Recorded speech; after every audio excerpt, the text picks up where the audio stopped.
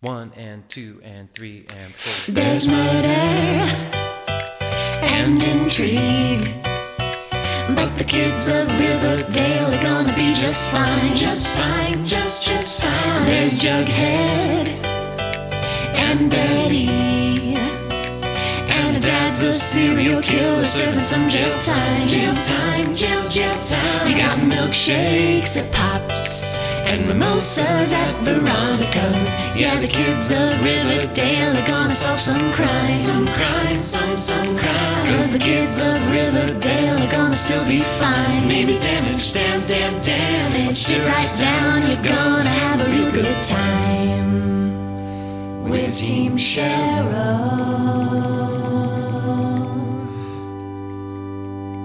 Who's Archie? Hello and welcome to another episode of Milkshakes and Mimosas. And today we are dabbling in the past. Batman 66 meets Archie. Although the comic is actually called Archie meets Batman 66, but I hold Batman 66 in higher esteem, so I switched around. But I'm not alone in this journey of the absurd. I am joined by Lindsay Travis. Hello. Hello. How are you? Great. I'm very excited to be on your show. I'm very hyped. I Good, take good. any excuse to talk about Batman and Archie, so this is a great opportunity. Perfect. Just to kind of give people a kind of an introduction as to like who you are. What's your history with Batman, and then kind of what's your history with Archie as well? Sure. So I read Archie always. It was something like my parents always bought me Archie comics. I always would like buy them at the cash at the grocery store. I always had them with me. Read them before bed. Huge Archie fan. I remember I've always liked them. I remember every time someone would tell me they weren't funny, I'd be like, you just don't understand humor. But I love Archie comics. Batman is a huge part of my life. If you've ever met me for more than 15, 20 seconds, I've probably mentioned Batman to you. Big fan of his history and his lore, comics, movies, animated stuff. So obviously this crossover is really exciting. I'm not that old, so I didn't watch the 60s show when it was new and on TV per se, but obviously it's a huge part of Batman history and Batman lore to know this Adam West version. So it's pretty cool to see him overlap with Archie. Yeah, no, for sure. This is a very fun event. So I basically made sure to have you on because you're one of the best Batman historians I know. Oh my gosh, thank you. I'm like excited and nervous about this one because I like to think I know almost everything about Batman, but then it's like, I don't know. Is Ivy a new draw for this issue? Like, I don't know Batman 60s super well, but I was excited to dive into it. I mean, it's kind of, Batman is so massive and so multicultural. Like, there is like Batman, like whole stories about Batman in Japan from Japanese writers, right? Like, it's impossible to know everything Batman. So there is so much Batman without a doubt. So much Batman. So you mentioned the Batman 66 Adam West stuff. Do you have like a lot of experience with that show, or not really? I definitely watched it on TV when I was a kid. It was so different. I mean, anyone who knows, Batman at all, I mean, look at what we're seeing Batman on screen now versus Batman in the 60s is obviously a completely different thing. Batman kind of took a trip, right? He started off pretty dark and scary, and so did Joker. And then he came back in the 60s is super campy and silly, and it wasn't until a little bit later, almost into the 80s, that they started to make him and Joker scary again, which is cool. So the 60s show is, like, to me, such a marked departure from the rest of Batman. Even though the comics were pretty campy and silly at that time, I think that we really see the show as that, like, very specific campy time for Batman. Like, he danced in the pow sock boom, was just out of control. So I definitely remember watching the show as a kid and just thinking it was so fun. I loved the commissioner. I loved the red phone. I thought that was so cool and fun. So I loved the Batmobile design. So I always really liked it, but I definitely was like casual and watched it. I remember loving Catwoman or the Catwomen, and thinking that they were Catwomans, because it's the proper name. I remember thinking that they were so cool. And then, of course, that version of Joker is just like seared into my memory always. Oh, it's the best. It's the best. One of my favorite memes is just whenever anyone like talks about like what everyone did to get into character of Joker, like all the modern day people, and then they just show Cesar Romero and they're like, yeah, Cesar Romero didn't even shave. Like, I'm obsessed with that, and we'll get to it, but I love that in this book they drew his mustache on. Oh yeah, I think it would have just like it would have been such a cognitive dissonance for me if there would have been Cesar Romero Joker without the mustache, because like no, he's got to have the mustache, Yeah. like it's vital. The painted over mustache. And it was so fun beautiful. seeing all these characters in the Archie style, but we'll get to that. I had a similar experience with you for like Batman 66 Adam West stuff. It's kind of more of like this weird cultural touchstone that I would always revisit. I think I've seen the movie way more than I've seen the TV show, which is interesting, just because I find that especially like 60s TV is like very episodic, even though Yeah. every episode of the series would end with "What's going to happen next time." Yeah. It's kind of hard to watch and marathon a lot of those stuff when you're like watching it as like a modern day person, because it was really not meant to be binged, right? Like it was meant to just be watched week after week kind of thing and do other Completely. things. But we don't do that with TV anymore, so we don't know how to do this. But yeah, so I always liked it, but even in this incarnation, I realized there's a lot of blind spots for me in that show, because there were characters who showed up that I was like, oh, is this new? And it's like, oh no, that's a very old 60s one. Like, I didn't know that Siren was a returning villain. Yeah, and she's like they kept her very true to form. Nice, perfect. Yeah. I cannot wait. So I guess let's just hop into the comic. So it's very interesting how they bring everything together between the universes. First off, this is actually the first Batman 66 comic book in a while. The last one, it looks like that was actually brand new, was Batman 66 meets Wonder Woman 77, and that was in 2017. Now, of course, that would be amazing. Like, I want Linda Carter Wonder Woman to come into Riverdale. And that would be That would be amazing. amazing. But Yeah. this comic is actually written by Jeff Parker and Michael Moricchi or Morsetti. I'm not sure exactly. I think it's Or Morrissey, Morrissey. but I honestly don't know why I think that. Yeah, I mean, hey, that's fair. I'm going to go with that. I'm not exactly sure either. But Jeff Parker actually wrote the majority of Batman 66 stuff. Starting back in 2014 when the series started. So I was like, holy moly. Yeah. Surprised. Yeah, it's a cool meetup that like they have him, because even like having read it, it really felt like an Archie writer having fun with Batman, but it was really more of a Batman writer having fun with Archie, which is kind of cool. Yeah, it's kind of funny because he really should get himself an Archie comic, because he seems to kind of really want to play in this world well. So it was maybe this is a resume. So hire Jeff Parker for a crazy Archie comic is what I would say. He did a great job. Yeah, he did a really good job. But okay, so the book starts out with having Batman and Robin and Batgirl taking on Poison Ivy, and again, this is going to be my first like let's stop and talk about lore stuff, because what did you think of this Batman 66 design for Poison Ivy? So I thought she looked awesome. I really like the Ivy design, because I think A, it's a really familiar Ivy design, and Right. B, I also think it's one that carried forth in the more recent movies. So I think like her green stockings, the green gloves, and this like leaf outfit is very familiar and really cool with her long red hair. I think she looked awesome. I do, and I'm willing to be wrong about this, her weird army was so weird to me. I feel like it asked existential questions it was not willing to answer, because she's got, like, I get it, it's just a snapdragon, it's not a real dragon, but this is very much an animal. And then she's got these, like, men, and Batman is just straight up killing them, but I guess they're plants, so it doesn't count. I thought that was a very strange addition. And, of course, leave it to me, I overthink things, but I was like, oh, weird, is he killing things? I don't know. Yeah, I mean, he it seems to have like a herbicide or something, and he is spraying them all over, and these guys are dropping. So, He straight up kills the dragon. Like, she says, like, how dare you burn my dragon? And it dies. this poor dragon. It's like the one dragon that fire will hurt it. Like, it's so poor baby. The plant men all look like the Jolly Green Giant. Like they all look variations of that, which I really liked. I like that they had different figures too. Yeah. Like they're all slightly different, which is very silly, and I loved it. Yeah, that's true. I'll be honest, I was kind of hoping that they would go more like Batman and Robin design for Ivy, because like I feel like that movie is actually just a Batman 66 episode. Right. And they accidentally put it in the wrong continuity.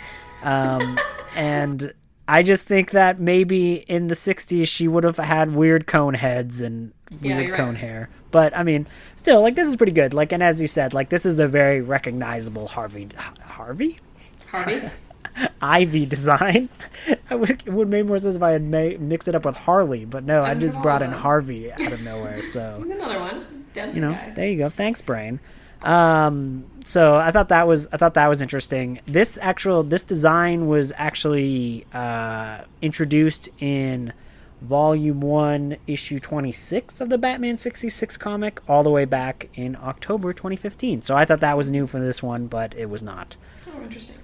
Yeah, so it was kind of interesting. Although, funnily enough, the very first comic book appearance of Poison Ivy was in 1966. So that's cool. She totally could have been in the series had it gone on a little longer. I mean, it went to 1968, but I don't think Ivy became like one of the big league villains until a bit after that. But she did have her first appearance in there, which was kind of good. And then we immediately also get introduced to Bookworm and his new sidekick named Footnote, who are after a electronic book, which is the most Batman 66 thing, but also like reality in the future, which is kind of funny. Like, what did you think of this electronic book idea? I loved it because what I thought was really cool is, like, just to point out, the Batman 66 comics, like you said, like they started like 2013 to 2016, and then there were a couple crossovers in 2017, and now this book was 2019, I believe, 2018 or 2019.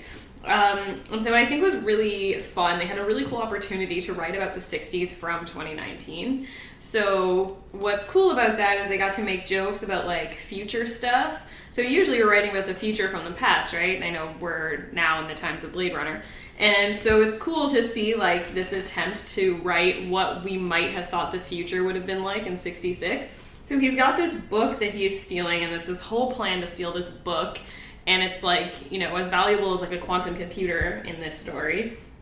And it's pretty great that it's like got dials and little screens and buttons and a hinge and the binding, as if, you know, the books of tomorrow are going to be these like very complicated computers and not a tablet. I thought it was really fun. I think they could have been really literal and given us a tablet or a Kindle, but instead it was like, look at this fancy computer looking book. I thought it was just really silly and fun. It kind of reminds me of like, you know, futuristic movies when they show future newspaper. It's almost like a little folding piece of glass that looks like pages that are electronic, but it makes no sense. Why wouldn't we just have a tablet, which is the very obvious solution? And I think it just felt like a throwback to that. Yeah, no, for sure. I'm always a big fan of retrofuturism, so I think they did a really good job of implementing that here. What do you think of Bookworm in general? You had brought to my attention that Bookworm actually appeared outside of Batman 66 comic, the TV show, which I was very surprised about. Yeah, so Bookworm was actually created for the 60s show.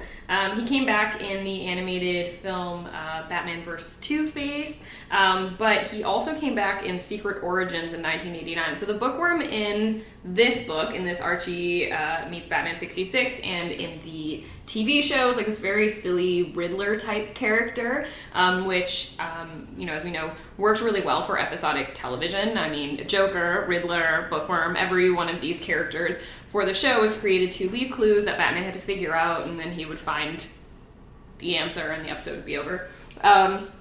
And so that's kind of who he was in the 60s, but in 89, he was this very spooky enemy of Huntress.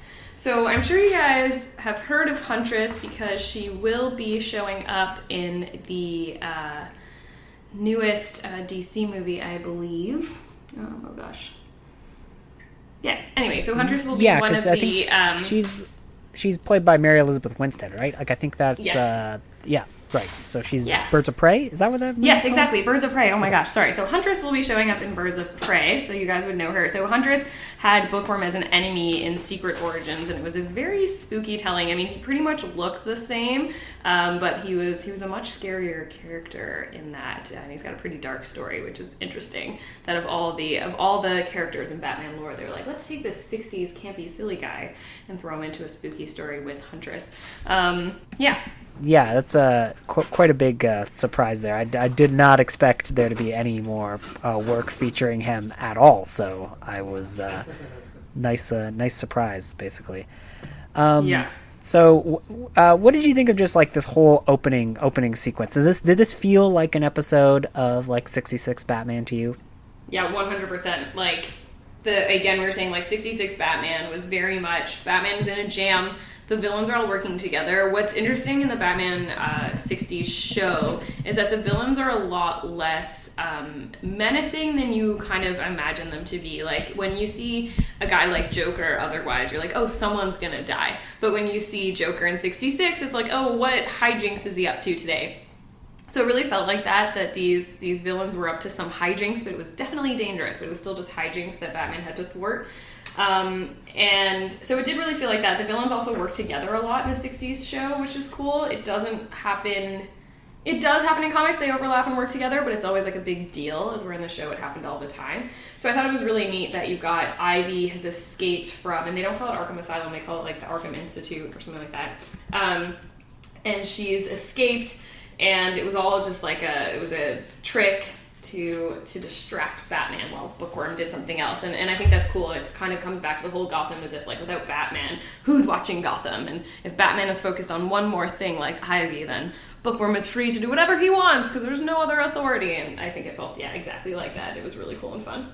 Yeah, poor old Chief O'Hara seems to be utterly incompetent and can't do anything without Batman.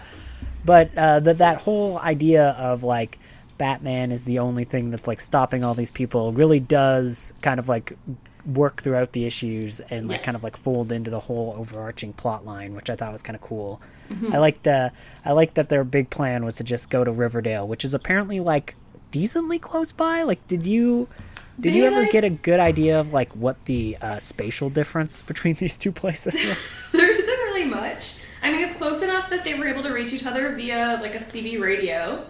And it looks like it was close enough that they could all get there and back pretty quickly. Mr. Lodge knows about Bruce Wayne. They've never met. I think the idea of it is just so fun because that's always been my beef. Like, I've always said with comics in general, especially Batman, because they tend to be a little bit darker.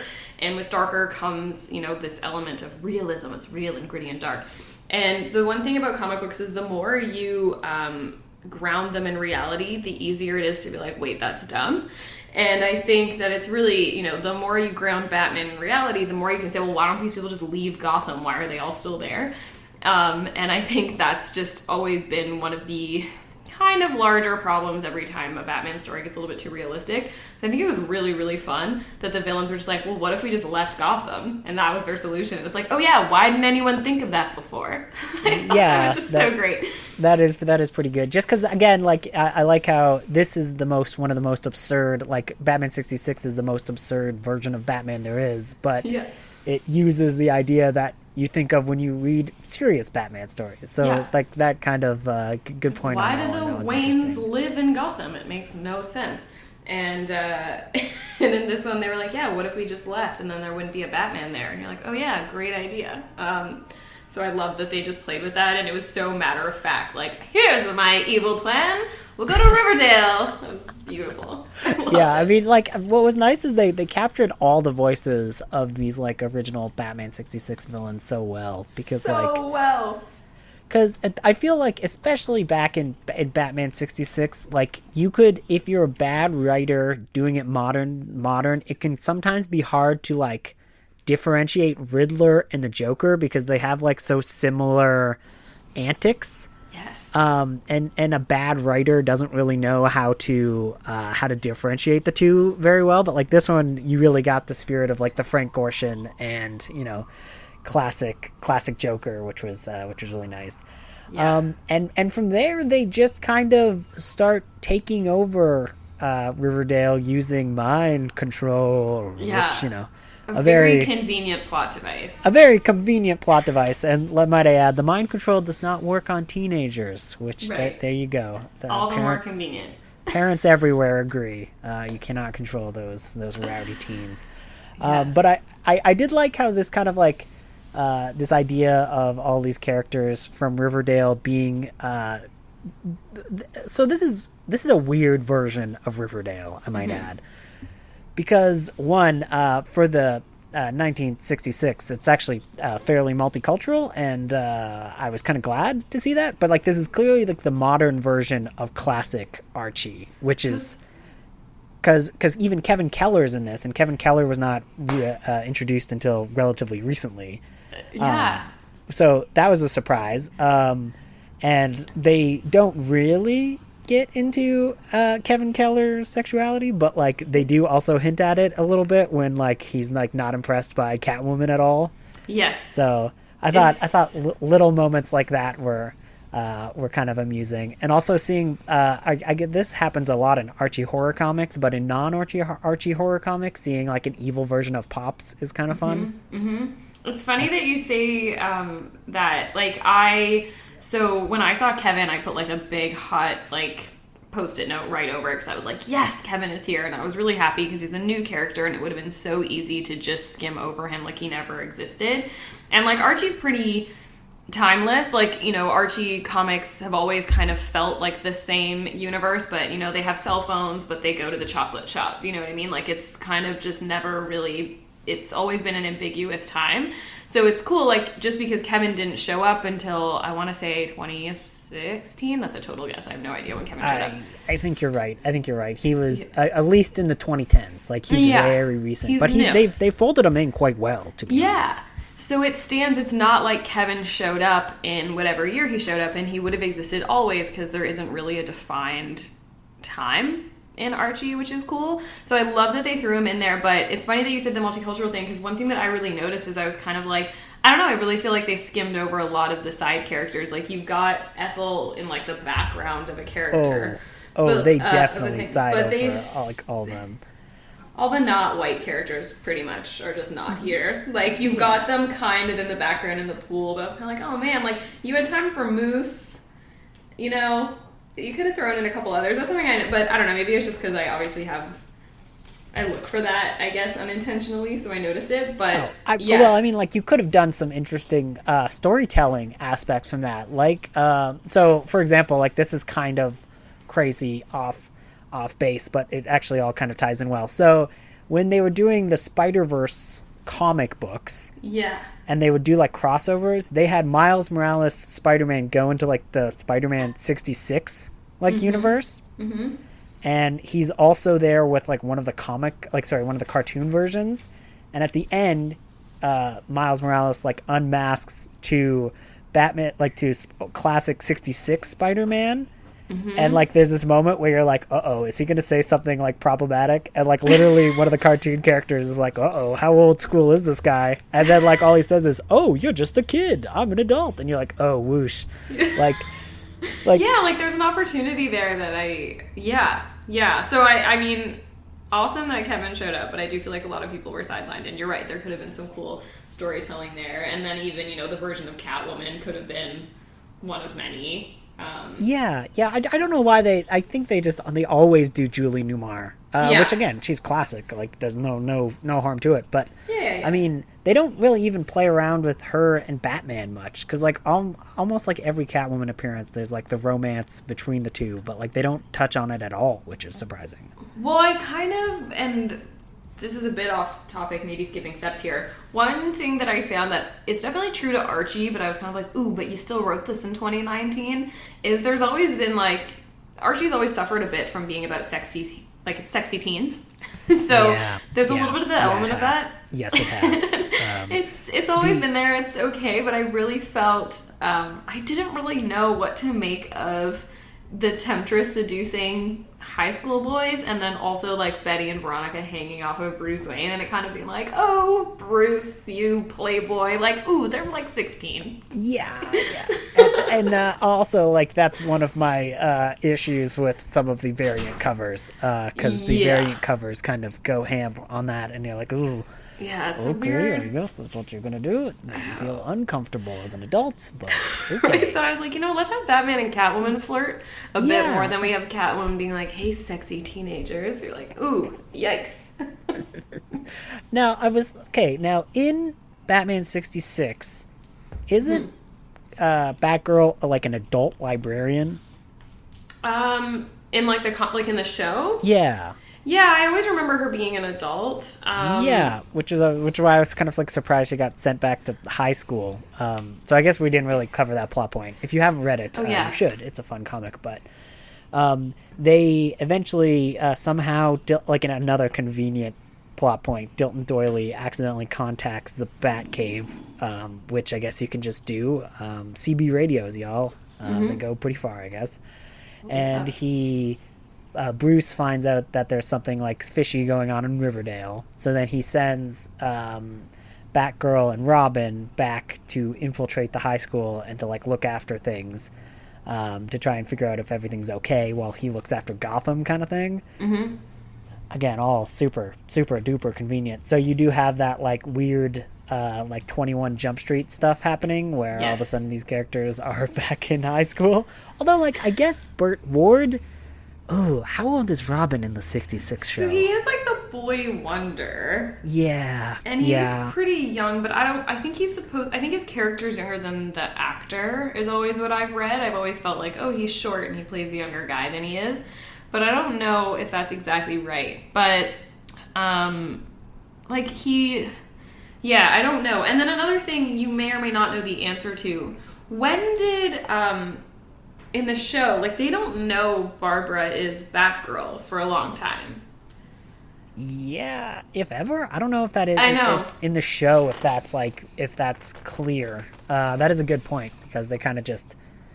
They just know, they send them to school. They send them to school sans alias, which I love. Like, they just walk into the school, and I think is it Miss Grundy? Miss Grundy's just these are our new students, Dick Grayson and Barbara Gordon, and everyone's like, nice to meet you.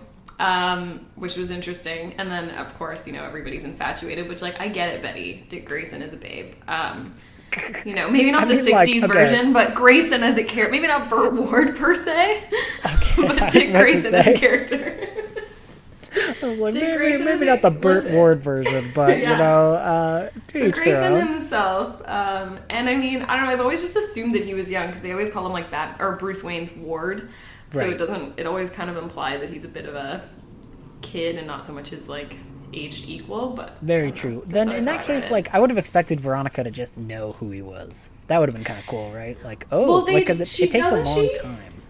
Doesn't she figure it out? I feel like she does. They're, like... Because I thought, like, Bruce Wayne just, like, showed up and then, like, Pops, like, her dad knew who he was, but, like, nobody knew about Burt Ward. So, I mean, like, Dick Grayson being... So when he shows up to the school, Veronica's not in the class. Because Veronica's too cool for school, I forgot. Yeah, Veronica's busy. And then... I think it's when they go to the party. I don't know. I also love, again, guys, sexy teens. When they show up at the party, Veronica's like, hey, I got you guys some swimwear. Barbara, you're the same size as me, and boys can wear whatever. Okay. But I feel like Ronnie knows right away and says something, or maybe it's not till Hiram meets him. They say something like, oh, this is Bruce Wayne's ward. And they're like, oh. And everybody kind of knows who he is. That's fair. So they're not undercover at all. It's one of those, like, throwaway lines that you can kind of, like, catch or you can miss easy kind of thing. Yeah, but they really don't hide themselves at all. They just kind of show up. Yeah, that's true. What did you think of the fashions? Because we did mention how they look, and, like, some of the characters have, like, crazy fashions. Like, I feel like Veronica has, like, 7 different costumes throughout this series. Veronica, very true to form, has a bunch of different outfits on, but I kind of have always associated that with Veronica. Like, I remember as a kid, the things I remember about Veronica is her coming home with a bunch of boxes and bags, and she was always on a shopping spree, and I never, like, really knew exactly what that meant, but she always was. I loved her outfits. I loved her hair. I think it was pretty cool that everyone kind of had their like beehive bouffants. I thought that was really cool. That was awesome. I don't know, I really love their outfits. It's very noticeable. Ronnie changes outfits a lot of times. I always think it's funny, like they go to this party and they're trying to blend in, so they wear these like over the top outfits. And then Ronnie won't go in the water at one point. She doesn't want to ruin it. Which I thought was cool. So I thought their outfits were great. I also really liked, like, Archie, we're used to seeing him in, like, one or two of the same things, especially in the 60s, or when he's around in the 60s. I thought it was cool that he changed a lot. He wears a lot of graphic tees. He wears a Batman tee. He wears a blazer with a tie and pants at one point, which I thought was so cute, because it's so, like, what the teenage boyfriend would probably wear to the party to impress the dad. You know, it's like one suit jacket, tie, and pants that he has. I thought it was really cute. Yeah, I thought the fashions were great. I don't think Jughead changes at all, which is just kind of true to form to Jughead. Totally. And then I think Betty is crazy underused in this comic. Like, I think of all the characters sidelined, I think, like, Betty has, like, what, like, maybe 7 lines throughout this entire series. Like, she's never really, like, driving the plot. Yeah, Betty doesn't do much. She shows up and has a crush on... Okay, and this is something that... I wanted to get to. So with Betty, so she sees Dick Grayson. So the scene is basically Batman says you guys are going undercover in Riverdale because they get word that the villains are going to Riverdale, and Barbara Gordon and Dick Grayson join their high school classes, and Archie's immediately infatuated with Barbara. And Betty has a thing for Grayson, and they even have this like moment where they like all jam onto the motorcycle, and Betty's like wrapped around Dick Grayson, and that's a whole thing. And then they mention very quickly something like, "Oh, Betty Cooper, that's Dick's aunt's name." Oh and my then, God. And then, oh yeah, later, right. So you're kind of like, "Oh, that's weird. Is that like an Easter egg?" Because I know they put a lot of Easter eggs in here. And then later in the very end, Betty's like, "Yeah, I'll be by Gotham to visit my Aunt Harriet, who's like also Grayson's aunt." And I was what? So Batman and Dick, I think, are related. Yeah, no, that pretty much is exactly what happens. I totally forgot about that little plot point that like she was like super infatuated with him. So yeah, so I don't know. Again, I might have missed this in the 60s show because I don't remember much except for like a few things. Like, who is this Aunt Harriet? Like, does he have living relatives? Because you kind of assume, you know, Grayson's an orphan. He's got no one. That's why he becomes Batman's ward. But it sounds like he's got an active aunt who's hanging around Gotham, who also has a kid in Riverdale. Sure. So Aunt Harriet, like, I never got that she was Dick's aunt, like, because I'm pretty sure even Bruce just calls her Aunt Harriet. Like, I swear to God. But she's like a live-in nurse and care person for the Waynes, because I guess they need 2. Because like she shows up in, I only remember this because I just recently watched both of those animated films where they kind of like redo it, and Aunt Harriet is a big part of that, where she's like always almost figuring out their identities in like really dumb 60s ways. But she's like the one person in the Wayne Manor who doesn't know that Wayne is Batman, so they have to like always be like, "Oh, Aunt Harriet, oh, the oven, go see what that is," and then she goes and then they like fly away. And no, I'm pretty confident. I'm cheating a bit. I checked. So she's from the television series, right? But she came in the comics. She was created to be Dick's maternal aunt. So like in the 60s, like in the 66 comics, or like in like outside of 1964 in like continuity created by Bill Finger. Oh wow, she's a Bill Finger. She's like creation. an OG, yeah. So then it's that she's unable to care for Dick herself. So she says, "Yeah, Bruce, you take him." So there you go. So I don't know if in the show she's supposed to be his actual aunt or like an aunt figure type. And is her name Harriet Cooper? Like, is her full name Harriet Cooper? Because like that's she's always been Harriet Cooper. Well, there you go. That's just, you know what? That's fun. That is fun. Like that's more fun than what they view as fun fan service nowadays, where both characters have the same mom's name and they just yell it at each other. Yeah, this is the original. The original Martha is Harriet Cooper. Is it Betty Cooper and Harriet Cooper? Aunt Harriet. Oh my God. Oh God. Aunt Harriet is just a great name to say. Also. But, like, Aunt Harriet is fun, and I love that as, like, as a fun Easter egg. I love that. But, A, that means that Betty and Dick are cousins. Gross. And then it also means that Betty just casually didn't know that she was related to Dick Grayson, even though they are potentially third cousins, depending on the math here. They're blood relatives, and she just never knew about them. I feel like the Graysons aren't one for family reunions. I guess not. I guess they're always traveling, right? Like, technically, no. But if it's her aunt, wouldn't she, like, know of the time that her other aunt and uncle were in the circus and died suddenly? Had a brutal death? Yeah, you would think. Brutal death heard around the world? You would think that. Although, like, in the 66 show, does he have the same origins? Or is that ever addressed? I don't know. I'm quite confident, yes, and that it's addressed. Oh, okay, fair. You're probably... I plead the fifth on this. I'm not sure, but... I might be wrong about that. And in the foreword, they actually mention it casually. Oh, well, there you go. So probably is. But, yeah, who knows? So now we're going to get to the villains now. The villains of the menagerie, like, who are all, like, involved in the, like, taking over Riverdale.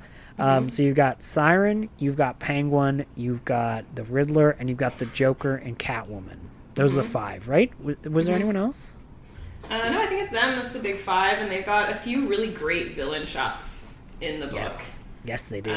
Like this one on, no page numbers, but there's one where they're all looking through a piece of glass outside from Pops, and it's like all of them lined up. It looks great. And there's another part where they're all sitting in the Institute, and another part where they're all sitting at Pop's chocolate shops. There's some really great villain shots. Yeah, which again is like very much an iconic technique of classic 66 show, because they would do that a lot, where they would have like these amazing group villain shots of all of them. And I'm always amazed that these characters can get along, because it just seems like they wouldn't. I feel like all the characters I read in their original voices, except for Siren, because I obviously didn't know that character before now. Yeah. And also, like, I didn't feel as much Burgess Meredith in the Penguin. Like, I felt like there could have been a few more wah wah, or like a few more, like, there were a few wah wahs, but like I was kind of hoping for a few more. And then, like, he used to always make, like, in the 60s show, he used to always make really weird nautical bird references, like nautical references and bird references, and he doesn't really do that at all here, which is kind of a bummer. Yeah, you're right. I noticed that too. I really I felt like Catwoman had a bit going on, but her bit is kind of that she's hot, so I guess they just did that throughout. And then they gave them the, like, wank sound in there. But you're right, they didn't have a ton of persona themselves. Like, even Joker's persona was a bit weird. It was like he was, like, obsessed with these ideas that everyone else didn't really think worked. And I guess that was just kind of a way of creating conflict amongst the villains. But I didn't feel a ton of personality in the villains. So, out of all of them, like, out of all the villains, I felt like we got the most with the Riddler. And, like, he didn't do much in the terms of riddles, but he was constantly, like, seemed to be, like, the head of the operation. Like, Siren, I guess Siren works with him a lot, because Siren was, like, her first appearance in the Batman 66 TV show was actually in an episode called Ring Around the Riddler. So, I guess those two have, like, a attachment to each other, I guess. I guess that makes sense, because usually it's like a lot of him being like, hey, Siren, do this, and get them to do all of this. And again, the main cover of this, like, the whole collection is the Batman 66 guys, like, crashing in on the Archie's band. Yeah. So I was expecting the Archie's band to play into this at some point, in some way. Like, I thought, like, the only way they can beat the Siren is with this, like, some Josie and the Pussycats, the movie stuff or something. Yeah. There was, like, I mean, I guess there was a lot going on with the whole villain gang. It's definitely a Batman story that happens in Riverdale, and Archie is kind of, like, they're there, but they're there. It's not so much an Archie story, so there aren't a ton, like, again, the side characters show up, like, Cheryl Blossom is there. But yeah, there could have been, like, so many cute jokes about Josie and the Pussycats with Catwoman that just didn't happen, which would have been really fun. There was a lot of opportunity, but obviously they need to keep it tight. But I do think that the villains were really fun. Again, as much as they did kind of get sidelined, I wanted more from Riddler. I wanted more from Joker. I guess that's kind of just a function of having so many of them together. I think in the show they're so established. There's like this old thing I remember reading years ago about like writing for TV, about how characters in the first 3 seasons you're writing a bunch of jokes, but eventually you're just writing lines that sound like jokes. So if you watch like season 5 of Will and Grace, Karen Walker just says vodka and you laugh because you know that her bit is that she's a funny alcoholic who's rich. So all she has to say is, I love to drink. And you're like, what a hilarious joke. And the jokes kind of write themselves. So I think here we're kind of in the world where these characters are established and you just kind of don't need much from them to know what they're saying and doing and thinking because you know them so well. But I do think something's a bit lost there. Like there's not a ton going on with Riddler. Like, why wasn't Riddler planting riddles? Yeah, I'm surprised. Like, I think, like, so I guess they just wanted to get Dilton Doily in here for some reason. Because, like, that's, like, the only reason why that's how they bring Batman in. But, like, it wouldn't have been better if, like, the Riddler had just left a weird Riverdale riddle somewhere. Like, and that's how, like, Batman discovered they were in... they were out of Gotham because like that's textbook Riddler is he foils his own plans all the time because he's just like egomaniac. Which Bookworm kind of does, which I guess, I mean, he's a Riddler-y character, so that makes sense. Right. But I think the only time you actually see any of their personality, and it's not much, is when they're rescuing Jughead, Dick and Barbara from the lair, and they pull up the plans for New Riverdale, and they go through it, and they're like, of course, a model of their imperfect society based upon their colossal egos. And there's this like map, or the model, I don't know, of this land where Betty's like, oh no, Catwoman's Go-Go Club, and Archie's like, Penguin's Ice Palace, and Jughead's like, Joker's amusement park, and it's their ideas. So I guess the biggest personality slice you get from them is their ideas for New Riverdale, like what they want and what they hope to accomplish when they take over. Very true. Very true. Do you want to reveal how they are rescued from Joker's trap, which is just a cymbal monkey that keeps hammering and just driving people insane? So first of all, so they're trapped in a lair, so they're trying to solve how to get Siren to also work for teenagers, because as we know, she only works, initially it was only for men, and then they did some work and got it to work for women also, and then they want to make it work for kids and teens. So that's their whole plan, is to trap Dilton Doily, because Reggie helps them a bit for money, and they trap Dilton Doily and get him to work on it, and they trap them in this lair. And in order to crack the teenage brain, Joker's plan is to have them stare at one of those cymbal monkeys that is just playing at like 1 billion decibels, just burning their eardrums to hopefully break them. And Jughead's really hungry, so he's a little bit weak, which I like that. That was a fun thing to throw in there. And so they have this like scene where they're all trapped in there. So Jughead's been in there longer, so he's a little bit more in trouble. And Batgirl and Robin are tied to chairs, and it's just like clang, clang, clang, and they're kind of solving this problem. And then Riddler kind of reveals himself at the party. It's very odd. So they have this whole plan to take over Riverdale, and they basically force people into these positions of power. The villains are forced into these positions of power. There's a really cool note where Batman's like, hold on a second, we didn't vote for these people, which I thought was a fun little 2019 riff. And then they're rescued by, oh gosh, is there something that I'm missing about how they find them? Oh, yeah, so Jughead's crown falls off. Oh, yeah, of course. Okay. And creates like this weird bat signal, but it's the Jughead crown because for some so like in a way that like is totally nonsensical because this is daytime, but they somehow use a lamp and Jughead's crown to make like a bat type signal so they know to come and save them in the basement of Pops. Now we mentioned Jughead's like constant food thing. Because, so they start where they're, like, studying for, like, a history test, and, like, the only answers are, like, food-related questions, like, that are, like, well, like, the real answers are, like, Jughead can't get because he's just answering food-related questions. I thought it would have been really funny / cute if, like, that's how they solved a Riddler riddle, if like Jughead is there and Jughead can only answer questions with food, but like the Riddler's question would actually be answered with food, so he'd actually that's inadvertently fun. get it right. I don't know. Like I thought like something like a little subversion like that would have been funny, and I honestly thought they were setting that up. Yeah. Because they are quizzing him, and he's giving like the like food answers, and you're like, okay, I see where this is going. And then I was like, oh, I guess I didn't see where this was going.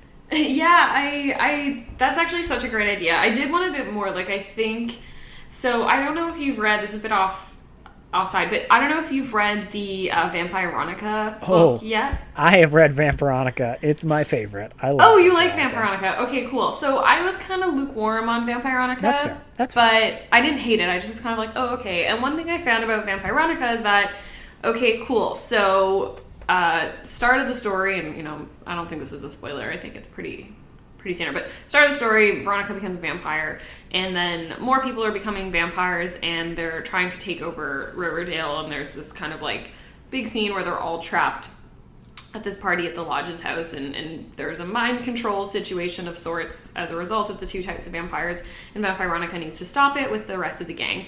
And this is a very similar story.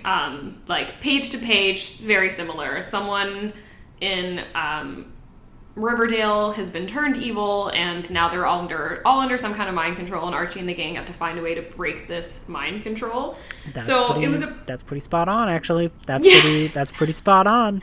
It's very much the same-ish story, which isn't a bad thing. So I think you've got a very simple story, and it's exactly what the story needed to be.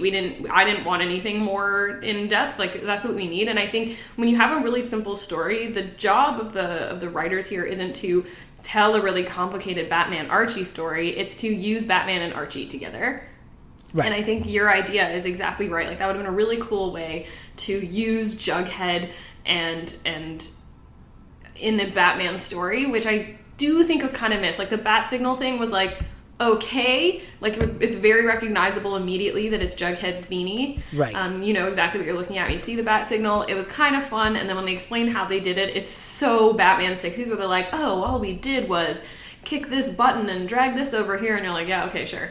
And that's very, very true to the Batman 60s, so I thought that was a really cool way of doing it. But yeah, I kind of wanted a bit more, like you said, whether it was Jughead using food to solve a riddle. I wanted a bit more of like, okay, your story is simple. Now tell me how these characters interact and what's funny or cool or interesting about that. Right. It's kind of funny that just like getting into the idea of crossing over characters that are so simple and so like basic idea-wise. It's kind of funny that Batman crossed over with Scooby-Doo before he crossed over with Riverdale and Archie, because Scooby-Doo was originally a ripoff of Archie, the Archies. Yeah. So like it's like this weird thing of like where Batman, who hasn't Batman crossed over with, right? Like Batman is such like an iconic character with like a very iconic rogues gallery where he can kind of fit in with any kind of story you're trying to tell. Yes. Like for real, like I could see like an old gothic romance, like that's prime Batman. Like you can do anything with Batman. Like Batman's been a samurai. Batman's been... Oh yes, there has. Yeah. I actually kind of thought that was kind of fun. That was kind of a cute little story. But yeah, like he's such an iconic character that adapts so well. So where did you think of this? There are a few little other details I want to go, but I'm just curious where you would rank this in your Batman crossovers. And I guess even Archie crossovers, if you wanted to bring that into. I don't know how much experience you have with the random ass Archie crossovers. And just kind of talk about where you would kind of rank this. And then also I kind of want to know your favorites, if you can pull it off the top of your head. Yeah, so as far as Batman crossovers go, of course there are many, and not even just crossovers. Batman has been picked up and placed other places. Like we said, Batman Samurai, he's existed in Japan. So yeah, Batman is a really versatile, flexible character because there's really not a ton to him. Please don't eat me, Batman fans. He's a sad boy with a lot of money, so he can pretty much land anywhere, which is cool about him. So he's very ripe for crossovers. I think personally, I'm not super connected to the Batman 66 version of Batman, so this isn't like top tier for me, only because this isn't really my Batman as I see him in a lot of ways. But I do think it was really effective. I think it was really fun. I had fun reading it. I wasn't bored. It took me a long time to read because I kept going back and looking at the pictures and looking through it. Sometimes I blow through Batman comics, so I do think this was actually really great. I don't read a ton of Batman crossovers outside of like DC and even just Marvel canon, so I don't know that I would really have a bunch of favorites. As far as Archie crossovers, I think this is a really great one. Archie has done so many fun crossovers and spin-offs. Like, again, guys, go read Archie vs. Predator and have a good time. So I think, again, Archie is very much a blank canvas of a bunch of teens. So it's weird that you've got these like adult characters that overlap with them so often, but I think this was a really effective one. I really liked it. I liked it better than a lot of others. Yeah, I don't know. I think it ranks pretty high for me. For an Archie crossover, it definitely ranks pretty high. For a Batman crossover, probably somewhere right in the middle. That's fair. Yeah. But Batman crossovers are kind of all dependent on what you want out of a Batman crossover.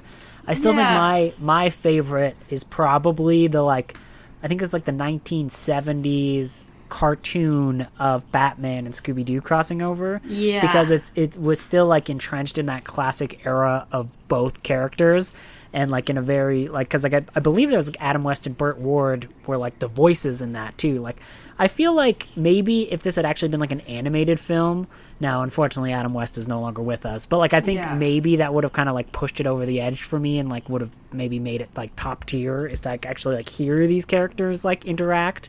Because like I guess that's just like such a big component of especially Batman for me. I don't know why, for whatever reason, but I just his like iconic being like a talking character. But you know, yes, well, it's certainly better than Dark Claw, that time when Batman and Wolverine got combined. Oh my god, that was so stupid.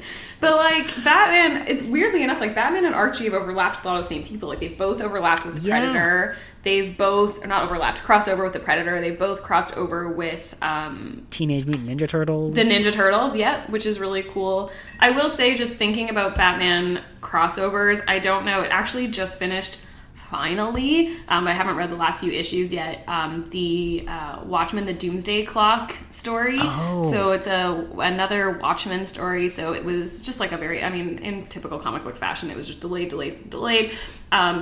It's a really interesting story. I really like it as a Batman crossover. So he meets everybody. So I won't get into a ton of it because I think there's a lot to it and you should read it if you're interested. But what's really cool is when you watch Watchmen, it's really easy, much like you can compare the Avengers to the Justice League and kind of see who matches with whom. There's a lot of that in Watchmen as well. And what's cool is when you kind of break down Watchmen, you kind of would maybe think that Batman is this leader character and exactly who is he, but in the Doomsday Clock stories, it's like, oh, he's Veidt. Like Batman is most accurately matched against Adrian Veidt, which is really interesting because he's the bad guy.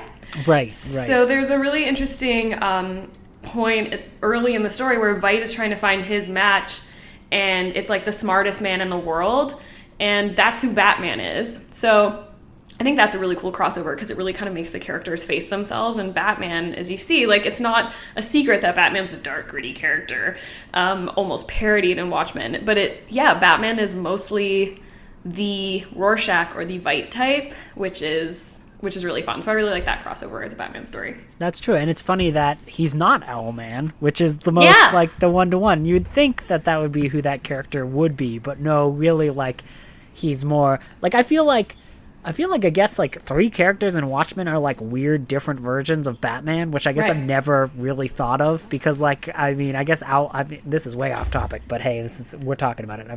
We're going there. Watchmen's hot. It's hot. Everyone loves it now. But like Owlman is like what I feel like what the layperson would think Batman is. Like if you just like stop someone on the street who like wasn't super into it, like that would be, and like there's not a like a criticism. That's like kind of like the pop culture view of Batman in a lot of ways. I think is what Owlman is. He's got gadgets. Night Owl. I'm sorry, I'm going to be that person. Yeah. Oh, sorry. That's okay. I'm only saying Owlman is a thing, but Owlman is the evil version of Batman from Earth 3, right? Yes. Okay. I only said that because I didn't want to passively just call him Night Owl and sound like anyway. Night No. Owl. No, that's fair. Yeah, Night Owl, he's but- got the gadgets. He's got the ship. Yeah. He's got the pointy ears. He sees in the dark. Owl, bat. It makes sense. Yep. And so yeah, and like even, you know, when you look at the Justice League up against the Avengers, you're like, oh, Iron Man, right? The rich Right. guy who's really smart and has cool gadgets. He doesn't have any powers, he has gadgets. Iron Man, Night Owl, Batman. But then when you really put them one to one, you're like, no, he's the smart, stoic guy. Like, he's much more Rorschach and he's much more Veidt than he is anybody else. And exactly like you said, like, to the layperson at a glance, that makes sense. But then when you dig into it, you're like, oh no, maybe not. And maybe Batman's kind of, you know, and Batman is kind of a dick. Every time he shows up in Justice League, there's always a little bit of a fight. Like him, Superman, and Wonder Woman all kind of bicker amongst themselves. So Always. it's pretty interesting. Always. There's so many, like, so I think some of my favorite Justice League stories are just like Batman's too grumpy to make friends. Like, that's what it all is. It's all like Batman Sure. Doom, like, or Justice League Doom or whatever, that storyline where like Yeah. he's like, I think it's Ra's al Ghul steals his plans to like take down all the Justice League if they ever went bad. And like so much of that story is just Batman being grumpy and like not asking people for their grumpy. opinions on things. He's just grumpy. He's just a sad boy.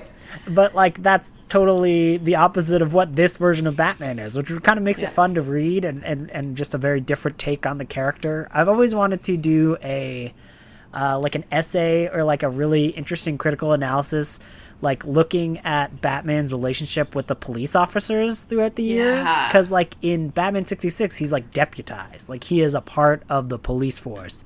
And So, yeah, go on. then you get to like Frank Miller Batman, and it's like, no, the police are evil and corrupt, and Yes. I am Frank Miller Batman, and I punch things and I'm angry. But Yeah.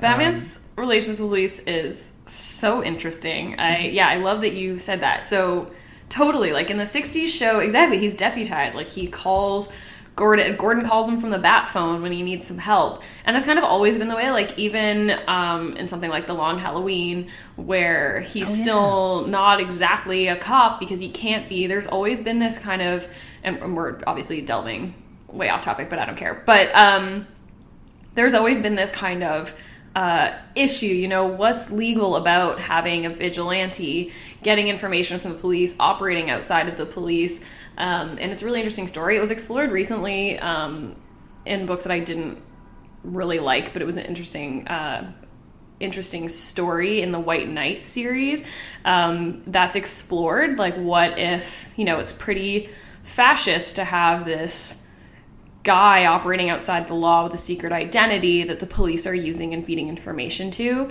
and sort of how is that as you know a symbol and also a tool of oppression, which is pretty interesting. Right. Like, Ooh, yeah, that sounds Yeah. interesting. I'm sorry Yeah. that sucks that the comics did not turn out being the best, but it's a really interesting. good idea, but the writer artist, well, that's another conversation for another day, but he's not great. But the idea is really interesting, that it's, you know, it's very much a symbol of oppression to have this character. So yeah, his relations with police is really interesting that way. And again, even here, like Batman's always the good guy in the 60s show. He's the good guy. No one's ever like, ooh, I don't know if I like this vigilante. It's always like, there's a problem, we'll call Batman. And again, in this story, Bookworm just had to distract Batman for a couple seconds and he could do whatever he wanted. And then when they go to Riverdale, they're not even afraid of the authorities in Riverdale. They're just kind of like, and then we'll go to Riverdale and there'll be no one to stop us. Well, yeah, because like literally it's just Sheriff Keller, and he just Yeah. like, which again is also a very new character, because again, until like the 2000s, I don't think a crime had been actually prosecuted in Riverdale. Yep. But he just gets like, he's like the first person they hypnotize, and that's like literally it. Like they just Yeah. go, boop, and like bam, Right. you're We're under good. our spell now. Yeah. So yeah, there really is no police force in apparently the entire world. Like I'm curious if there are any, like if like Batman 66 is this weird dystopian future where like the only crime fighters are Batman. That's Yeah. it. That's it for the world, and everywhere That's it else for is the like whole some world. lawless Mad Max or like Riverdale weird utopia place. But the only crime is really like thievery. Oh, yeah. In the Batman 60s. Well, Like it's that's always true. just like, That's- we're going to steal this thing. It's always a diamond. It's always some Yeah. kind of diamond. I don't know why. They all love diamonds in the 60s. It's- Sometimes it's the power of a laser. Sometimes it's just Yeah. you want a diamond. I don't know It's who's buying thievery. them. So Thievery. here it's interesting that they're taking over Riverdale to make this like playground. They're almost like turning it into Vegas. And Riverdale's like, no, we're a nice town. So even without the police, you're never like, uh-oh. It's more just like, oh, my dad's acting weird. Yeah, that's true. They literally say, like, Vegas is like a good comparison because they're literally like, once we get some nightclubs up in this place, it'll be really bangers. And you're like, yep, because that's all they really did is just dance. Yeah, and Reggie's like, oh, that sounds pretty fun. Yep. That's and if anyone, like, the true chaotic neutral is Reggie. So I mean that all kind of tracks. Yeah. Are you a big Reggie fan? Reggie. Yeah. What'd you think of his spandex outfit? Great. It was great. It's exactly what I wanted. You know, Burt Ward is the Robin I'm getting, is the Dick Grayson I'm getting. I needed something, and I'm glad that it was Reggie. Reggie's the best. I've always I've always liked the, like, weird kind of villainy but not actually evil dude, because I'm just like, I like when dudes are just straight up. Like, Archie sucks too. He's cheating on, like, his, you know, or he's dating two best friends. Like, Archie sucks but he pretends to be nice. Right. Reggie's just like, I'm a douche, and I'm like, I like that. I like that you're straight up about it, Reggie. Archie and Reggie do all the same things. Reggie's just straight up about it. So I've always liked Reggie. It's like, I always like the Paul Walker character, and she's all that. I always like Gaston. I think he's the hero of the story. So, Reggie. Wow, Reggie. controversial statements. Gaston number one, fucked beast. He's the hero of the story. It's true. I don't know why we all interpreted Beauty and the Beast so incorrectly, because Gaston's the hero, and Reggie is the ace of the Archie universe. There you go. You heard it here first, folks. You know what? That's fair. And to be fair, I like, my relationship to Reggie is like, sometimes it's just like, why are you even here? Like, why do they keep inviting you to these places? Because you're like just the most obvious dick in the world. Yeah. And other times it's like, oh wow, they actually did something interesting with Reggie. Like, I like when somebody, like, actually has, like, a prerogative to, like, write an interesting arc for Reggie at least. And, like, to be fair, I was not expecting that from this comic, but, like, this comic definitely does kind of have an arc for Reggie, like, where he's kind of like, yeah, okay, I'll do these, like, little pranks for, like, getting paid, and then he, like, looks at the money and he's like, wait a minute, this isn't even real money, like, screw you. Yeah. And Reggie's relatable, like, yeah, okay, Reggie did evil deeds for money, okay, I'm not saying that guy, but Reggie also, like, he realizes his wrong and he fixes it, but he's also like, I don't really understand. Like, he's the only one that kind of points out the absurdity of the 1960s Batman situation, where, like, their evil plan was to add some, like, theme parks to Riverdale, and Reggie's like, oh, it seems okay. I don't know why we're all freaking out. Like, we need Batman to come save the day. All they want to do is build a nightclub. That doesn't seem so bad. It's pretty much like, the zoning commission will just make sure it doesn't happen. Like, it's like Reggie is just, like, so unplussed, which I just like. And like, to be fair, Reggie's evil deeds are, like, just weird pranks. Like, like, these are pranks that, like, wouldn't even get on a YouTube channel nowadays because they don't destroy someone's life, so they're not YouTube right, pranks. Yeah.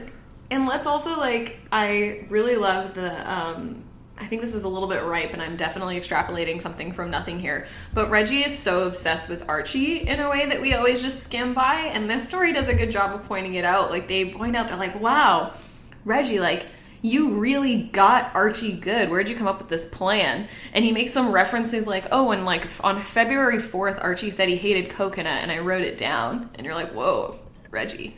Chill. Yeah. There's some deeper things going on with Reggie that nobody ever wants to talk about, but, like, I mean, they're pretty ripe. Like, you should maybe check out Afterlife with Archie. I'm just saying, I don't know. Hey, well, there you go. I did not know that. Okay, cool. They do cool things with Reggie and Afterlife with Archie. All right, I'm down. I'm adding that to my read list. I've had it forever, but, like, I have not read it. But check it out. So it's pretty interesting, and I think that was a really fun way to use Reggie, and then because it's also really similar to, like, Joker's obsession with Batman in a way where, like, you can extrapolate from a million stories and not even extrapolate. It's pretty much on its face that Joker is just, like, obsessed with and in love with Batman, whether it's, you know, Eros or agape or whatever the words are, but you know, how he loves him in one way or another, he loves Batman. And I think, you know, you kind of get a similar hint of that with Reggie being obsessed with Archie, which I thought was kind of fun. Oh my god, now I just want, like, that, like, serious Archie comic where, like, let's have a parody of that new Joker movie, but it's just Reggie. Just Reggie? Yeah, just Reggie. I would love that, because it would just be, like, instead of dancing, it would just be Reggie being, like, nonplussed by things, like, just showing up like, Yeah, whatever, baked- Conan. That was a terrible joke. Like, you're not even funny. Like, He go baked away. a pie. He baked one. He like went home and he made a coconut pie because he knew Archie wouldn't like it. Like he made it. He didn't just buy some prank. He built it with love. Yeah. It's important part of his character. Yep, this is already was better really than accurately that described. Joker movie. So we've already Oh my gosh, I like that that. line Not that high you bar. just said was more thought than went into the entirety of that movie. So Yeah, congratulations. yeah. Thank you so much. Thanks. Okay, so before we wrap up, we must talk about the costumes that Archie and the crew Yes. are in at the end of this. Oh God. So you beat me to this. There's a scene at the end where they show up to the lodge's party and save the day, and everyone is in these costumes, and I did not know what they were referencing, and I even made a note like, what are these initials for? Because they all have these super suits on with initials on them. I didn't know what they meant, and you beat me to this. So lay it on us. What do these suits mean? Okay, so these are from. Oh goodness gracious! These are from the Archie Super Teens. Okay. This was 4 issues written in 1994 to 96. Okay. So, which again is kind of crazy because this does not look like anything that should be from a modern comic. Like, this was the 90s. Like, this is when they were selling like variant covers like out the wazoo. And they decided that this was what they wanted to go with as a company. Anyways, okay, sure. Go ahead, Archie. Sure. So, first off, we have Archie. He's wearing a costume which, if you've been watching Riverdale, will be very familiar. Because in the Halloween episode, he wears this. And it's Pureheart the Powerful. Okay, Sure. and Pureheart is super strong. He's super resilient and can fly using his jet boosters. Great. Yeah. So anything that embarrasses him, he loses powers. So, yeah. So he literally needs to be like, have his ego up, or he's just gonna completely. See, Archie's a classic nice guy. He's the worst. Oh yeah. Go on. Oh yeah. There's some deeper stuff going on with Pureheart the Powerful. Like, Worst guy. let's see his origin story, a la Brightburn. Yeah. Then we got Betty, who I think gets the worst of all of these treatments because her character's name is just Super Teen. And she just twists her magical ponytail, and there you go. She has powers. And, like, they don't even, like, specify any crazy powers. They're like, nah, she just has powers that are kind of like Pureheart. So she's like the Miss Marvel to this situation. Oh, got it. Okay, so not Miss Marvel as in the Marvel Comics Miss Marvel, like the DC Comics Miss Marvel. Oh, God, that's a whole nother can of worms that I'll probably never get into. But hey, Yeah, who knows? yeah. But just to clarify, because those two are very different characters. Jughead. Oh God, Jughead. Jughead is Captain Hero, Great. which again, like I'm pretty sure like a 3rd grader could have come up with a better title than that. Like that screams like you were sitting there in a like pitch meeting, and like someone's like, I don't know, make him Captain Hero. I don't care, Perfect. just write the comic. You're promoted. Yeah, exactly. Now you can write a Joker movie. So the way that Jughead activates his powers is this Green Lantern Oath, type Green Lantern Oath. It's not the Green Lantern Oath. It is teeny weeny magic beanie pointing towards the sky. Give me muscle, power, vigor, form a super guy. That's beautiful. Yeah. Yeah, and It's he's art. basically the Batman of this because he has all the crazy weaponry. Because like he has like Okay. exploding gum and has like a bunch of like crazy stuff. So He gets muscular, and he wears purple and yellow, which is pretty Batman-y. yep. So that all tracks. I mean, I'm sure Batman has to eat a lot because like, have you looked at his bod? Like that dude needs I a lot of mean, carbs. He's getting his calories. Yeah, he's And gotta then what get his about is Reggie like an evil guy here? Like what's Reggie's outfit? He's also ripped in this Yeah. shot, and his hair is he's the only one in a mask. I guess Ronnie has a bit of like a mask, but Reggie's got his face covered.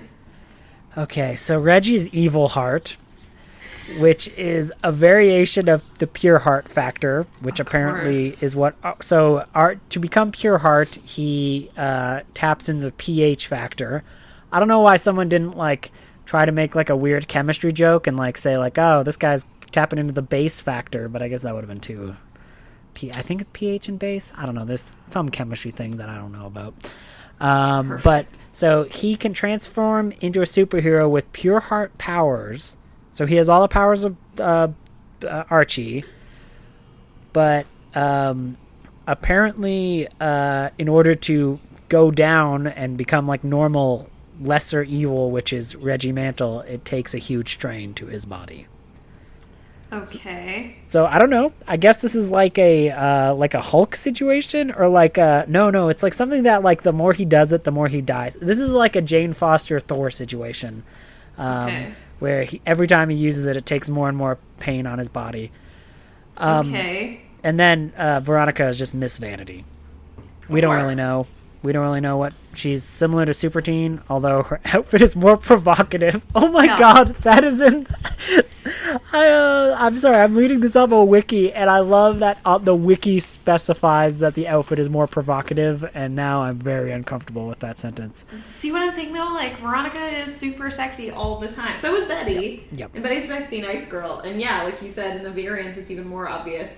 But yeah, she's got this hot little outfit on. Miss Vanity. Oh, my poor Ronnie. What I've always really liked about Ronnie, though, again, sorry, off topic, but Ronnie is cool, and again, same with Vampironica in the similar story here, is that she's always, like, portrayed as this, like, vapid hottie, but yet she always gets so much done. Like, if anything, very often she's the one being like, Betty, pay attention, something bigger is happening here, where Betty's just kind of this, like, girl next door character who's just, she tends to be a little bit more vapid, even though she's portrayed as not being vapid.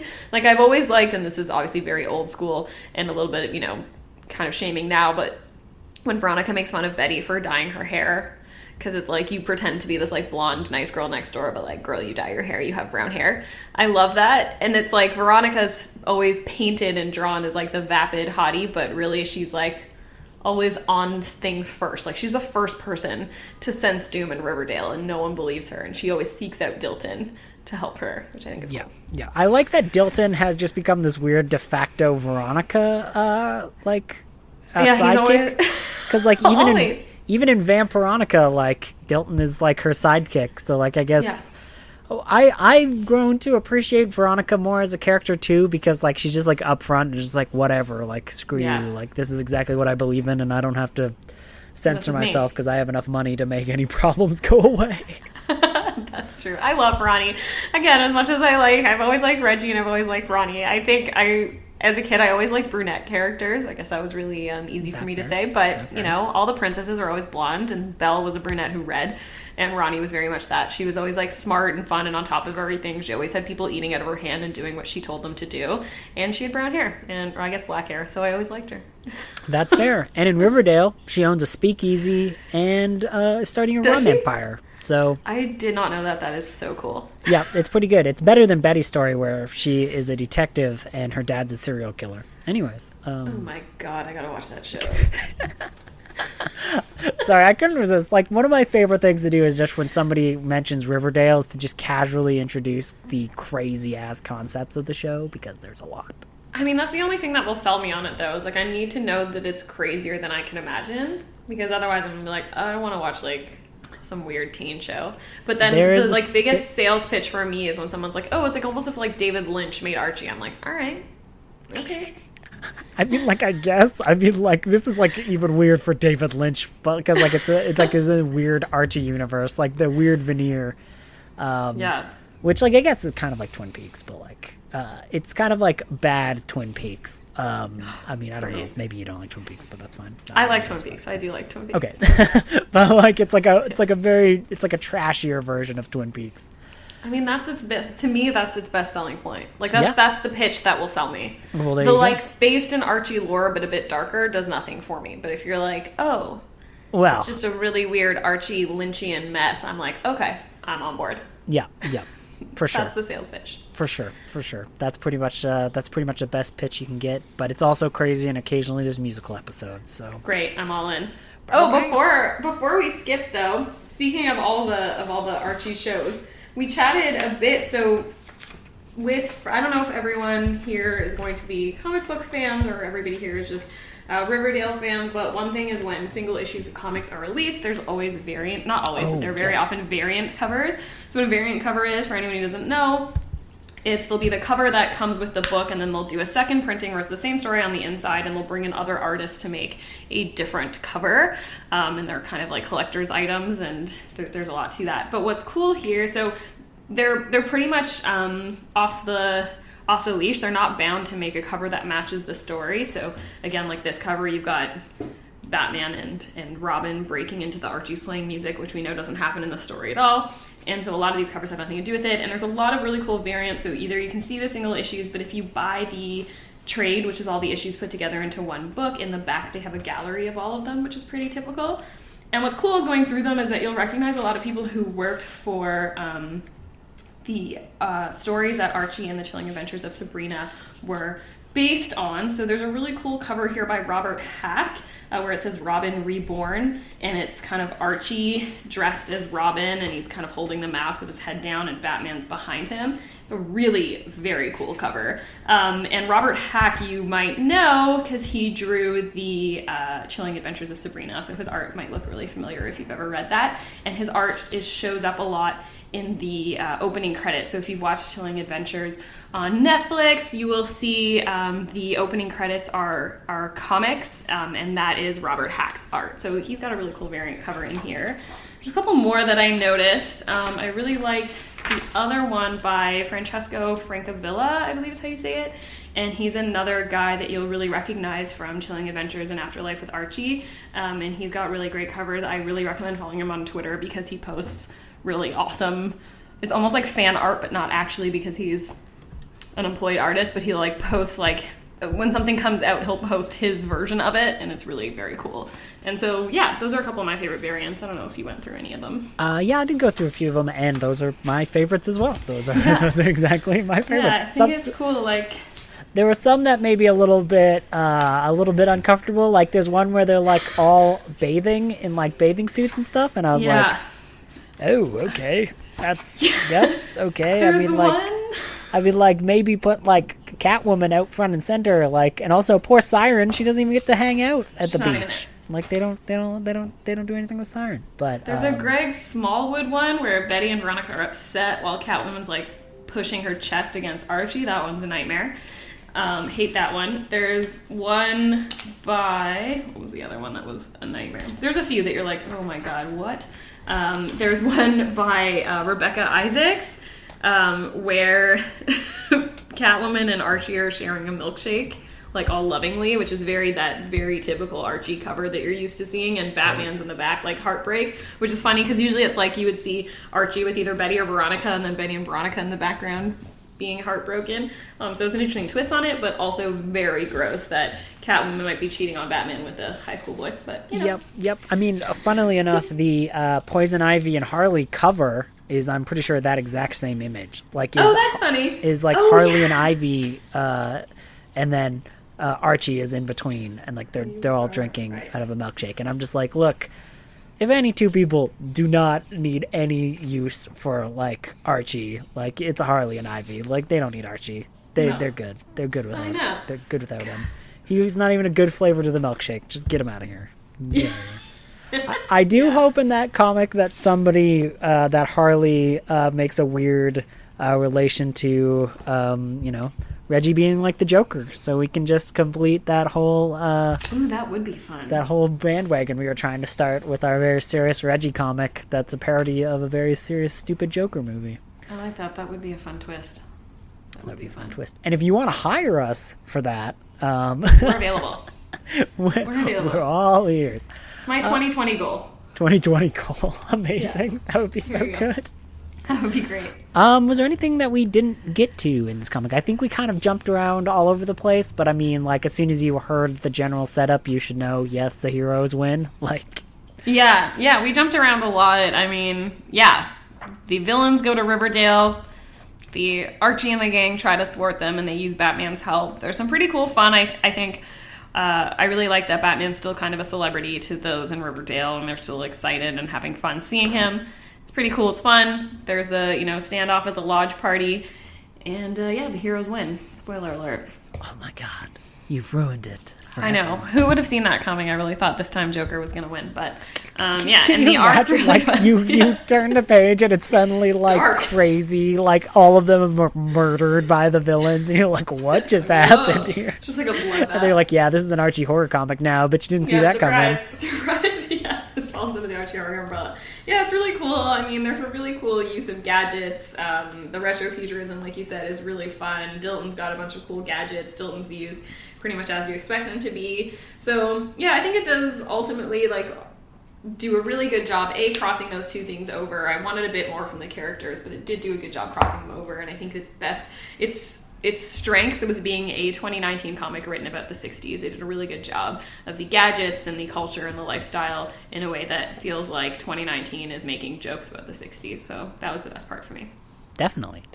That is a great summation, and I couldn't say it better myself. I kind of wish that there was maybe one or two more issues, so that they could have maybe slowed down and had a bit more character interactions. Would have been nice, but, like, again, like, the problem with that and comics is, like, you have to, like, go by what will sell and how often people will buy, and it's like it's really hard to gauge how invested people will make and how invested they will be in, like, comic runs. So, like, I totally understand just going for, like, I think it was 6 issues, right? I actually don't know. I never read it as singles. Yeah, I think so. I think it was 6 chapters. Yeah, so 6 chapters, yeah. So, like, I mean, it would have been cool maybe have it 8, but, like, again, like, it's really hard to figure out if it would have the staying power in the marketplace, which is really hard to do for comics, because there are comics which get, like, only 2 issues because they, like, bomb horribly, or there's, like, Marvel comics which, like, love to reboot every 2 minutes, and you're Every like, 2 oh minutes. my god, how many number 1s are there? And I think, and I think there's something to be said about trades. Like, people like to wait. I know I really like to wait for trades. I bought a few. I've been reading a few things issue to issue the past couple of years, more than I usually did. And it's tough, and things get delayed, and you don't remember what happened, and you want to be part of the, it's like episodic. It's very much like the whole, a show is on Showcase, and you have to wait for it to show up on Netflix, and you're like, oh, do I wait and binge the whole thing when everybody else is going to watch it, or do I watch it, episode to episode, so I can watch it on TV, and be a part of the discourse early? And it's really much, that's very analogous to comics, like issue to issue. It's hard to wait. It feels choppy. It's kind of messy. You forget what you read. You're reading 50 different stories at the same time. So it's really a big investment to put out 8 issues before you see how successful the trade's going to be. So I kind of get that. Yep, no, that's totally true. I mean, I would like to see more of these in the future. That would be cool. Like, Absolutely, yeah. it'd be nice. I mean, like, you could even do, like, weird character versions. Like, it doesn't have to be the whole crew. Like, I mean, I guess We're kind of getting the Harley. Yeah, we're definitely going to have that Harley thing, because that'll be interesting, Harley and Ivy, because that's, like, a very specific, like, I feel like there'll be a lot more character moments from that. And Betty and Veronica have been making some very interesting crossovers. Like Red Sonja and Vampirella meet. Yeah. Which is a comic book where I'm not a big fan of the art, but it's actually written pretty funny. Okay, and I has, haven't like, read a good, it, so that's good to know. and has a good style to it. I'm just not a huge fan of the internal artwork, which will kind of maybe make or break it for you. But, like, I actually think it's pretty well written as far as, like, being kind of funny and making fun of these characters. That's cool. And and does, like, a lot of weird things with them. But again, eventually we'll talk about that as well. But is there any comic books that you want to recommend that people read before you give your plugs? Like, what are you reading right now? Sure. I am currently reading, so again, I'm almost all the way through Doomsday Clock, which we talked about. If you guys watched Watchmen on HBO, I wouldn't say Doomsday Clock is as good as that per se, but it's really great and fun, and I would recommend reading it. What's cool about Doomsday Clock compared to, like, the original Watchmen, obviously it was written later than the time that it's about, but it was a really interesting political drama, and this, though not as thoughtful and great, in my opinion, it is a really cool political drama. There's a lot of references to the current political climate, which is interesting. So that's a really fun one. I'm currently also reading Last Night on Earth. The 3rd issue just came out, and I haven't read it yet because I'm saving it. For you Batman fans, Scott Snyder and Greg Capullo have been creating a lot of Batman stories over the years. They are probably my favorite Batman creators. They are a writer-artist duo, and they made, you might know them from like the Batman Who Laughs and Dark Knight Metal, but they also did a lot of the New 52 Batman stories, and probably my favorite run. They did a lot. They did like a death of the family, not a death in the family. They did Death of the Family, which is great, and the 0 Year stories, which are really great. So this was their last Batman story. DC basically was like, hey, you guys have been doing Batman for 100 years. You've gotten a bunch of different stories. This is it. 3 issues. Do whatever you want. So they made this very weird... I don't even want to spoil it for you, but the opening couple panels are basically Batman wakes up in Arkham Asylum, and he's like, oh, what am I doing here? I have to go get out of here. And doctors at Arkham are like, what do you mean, get out of here? And he was like, I'm Batman. I have to go save the world. And the docs are like, this Batman delusion is enough. You've been here since you killed your parents as a kid. And that's the opening bit of Last Night on Earth. So I think that's a pretty cool endorsement. So yeah, that's what I'm reading right now. It's a very cool story, Capullo and Snyder's last run. I did just read Vampironica. I didn't love it as much as I know you did, but it's great. I really recommend Afterlife with Archie if you're at all interested in any cool Archie stories and seeing the Archie characters and archetypes explored in different ways. I think that Afterlife with Archie does a great job of bringing darkness to a real story. It doesn't just, it's not the dark for being dark. It is the dark, thoughtful version of these characters. So I really, really like Afterlife with Archie. And then I also, just because we're on the Archie topic, it's still kind of slowly pouring out, but The Chilling Adventures of Sabrina are really great comics. If you like the show, the books are very different but very the same. The characters are going to feel really familiar to you, but the book is really scary and spooky. So if you're into the whole spooky tone of Chilling Adventures, I totally recommend the books because they're very terrifying and scary and fun. Awesome. That all sounds awesome. I did not know about that latest Scott Snyder and Greg Capullo stuff. The run. Yeah. I did not know about the Last Night on Earth, which I'm surprised because I've been reading all their stuff. So yeah, I'm definitely going to check that out because that sounds amazing.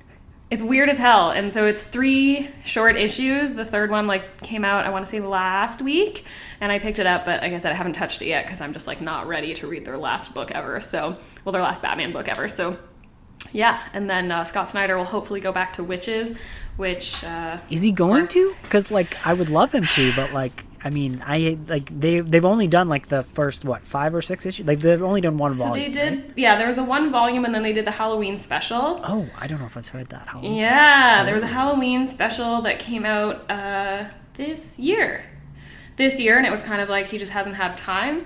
But he's said, both Snyder and Capullo, mostly Snyder has said, after they're done with Batman, they're going to be able to take on different types of projects. So hopefully that means they'll go back to Witches. I don't know. Hopefully, because I really like. I want more. I really like that team up, and I really like that series. And like you said, I really want more. So yeah, I want more. So yeah, that's what I'm reading. That's amazing. Where can they follow you on this World Wide Web to learn more about your comic wonderfulness? Oh, thank you. Yeah. Follow me on Twitter. It's Smash Travis, SMASHTRAVES, like Traves. Find me there. You'll be able to see everything that I write about. I'm a few places right now. I pop up on Daily Dead. I'll pop up on CG Mag Online, Comics and Gaming Magazine Online. I'll pop up on Nightmarish Conjurings, a little bit of Bloody Disgusting. You should be able to find me there. But the best way to find everything that I do would be to follow me on Twitter, and I will make sure to tweet out links for you. Amazing. And I would definitely recommend you do that because she is always and constantly giving really great comic book insights and will constantly convince me to buy something where she's just like, oh, this is really good. And I'm like, oh, cool. Yeah, I'll go out and buy this. Recently I bought the John Carpenter Joker book upon recommendation, and it was really good. So it's so good. Oh my gosh, I didn't even mention that. Guys, read that. My review of that is on Bloody Disgusting, and I try my best not to spoil it. It's a very short book, so it probably will get spoiled. Read my review. Read the comic. It's very, very great. It is the the Joker movie in a lot of ways, even though they have nothing to do with each other, and the book was made before the Joker movie came out. Yeah, it's a very interesting take. Anything that you've thought about, the Joker is an interesting exploration of mental illness, this book does that way better in a few short pages. So I would definitely check that out. Agreed. And Yeah. again, make sure you read that review and follow on Twitter. Nice. If you want to get in touch with the podcast, you can always email us at milkshakesandmimosas@gmail.com or follow us on Twitter at mpodcastm, where we'll be tweeting about all kinds of Riverdale madness. So thank you all for joining us, and have a great day. Goodbye. Bye.